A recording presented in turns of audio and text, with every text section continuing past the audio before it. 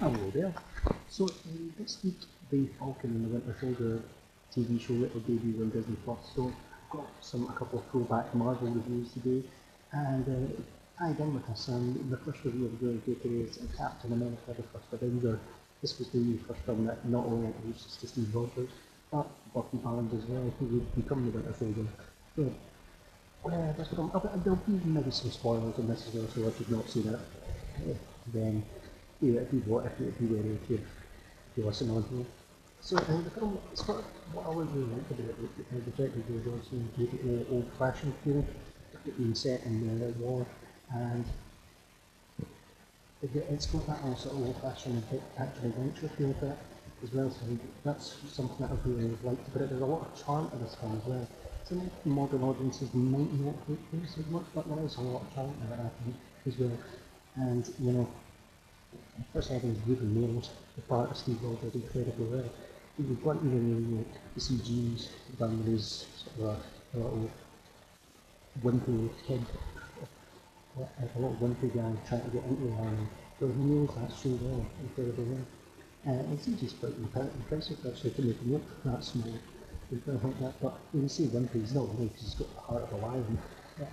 Like when he tells that guy to shut up. When he's talking during the news in the theatre, then he gets beaten up by him, but he doesn't back down. And it's great, Chris Evans really pulled this off incredibly well, because if you look at his last, it's the polar opposite of the last superhero he played, when he was like Johnny in the Fantastic Four films. He was probably underrated by the way, and he was really good in that.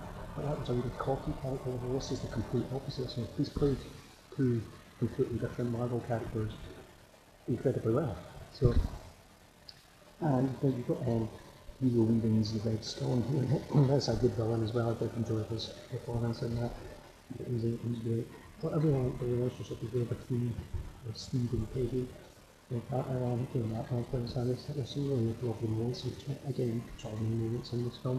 Pacing's really good as well. It zips along at a cracking pace, some great action scenes as well. And here, tremendous entertaining as well. Again, the relationships, you get the sense of the relationship and the friendship between Steve and Bucky as well. We've got that's all nailed very well. The film just goes along at a cracking little pace, and it's just really entertaining. It's a really fun, entertaining film, which is thoroughly enjoyable. And of course, the way it ends, it's actually quite touching. It ends really says goodbye to Peggy, and then goes into the ice. And then of course that all leads into creates up in modern times, and it all leads in brilliantly to the Avengers. So in fact the post-credit scene for this is the first trailer for the Avengers, so there you go, one little fact for us. So overall, you could argue that this is the quote-unquote weakest of the Captain America trilogy, but it's still a great film in its own right, but kind of shows you how great that trilogy is. So yeah, big thumbs up for Captain America: The First Avenger, following Avengers, and well worth watching or worth revisiting again, most definitely. So tomorrow I'll be reviewing Captain America: The Winter Soldier, so I look forward to that. So thank you very much for listening. Goodbye.